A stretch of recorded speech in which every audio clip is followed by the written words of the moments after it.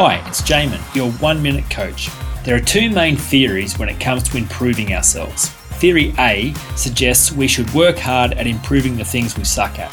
Theory B suggests we should work hard at mastering the things we are good at. Now, both ideas have their merit, yet the best option A can give us is that we can become generalists, whereas option B gives us the permission to be awesome at one main thing.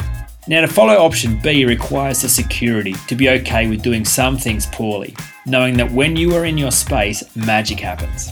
No one really cares if LeBron James is any good at cooking or if John Mayer can run fast, but when they bring their A game to the thing that they do best, it is pure gold. So many people undervalue what they are and overvalue what they're not. You can't be good at everything.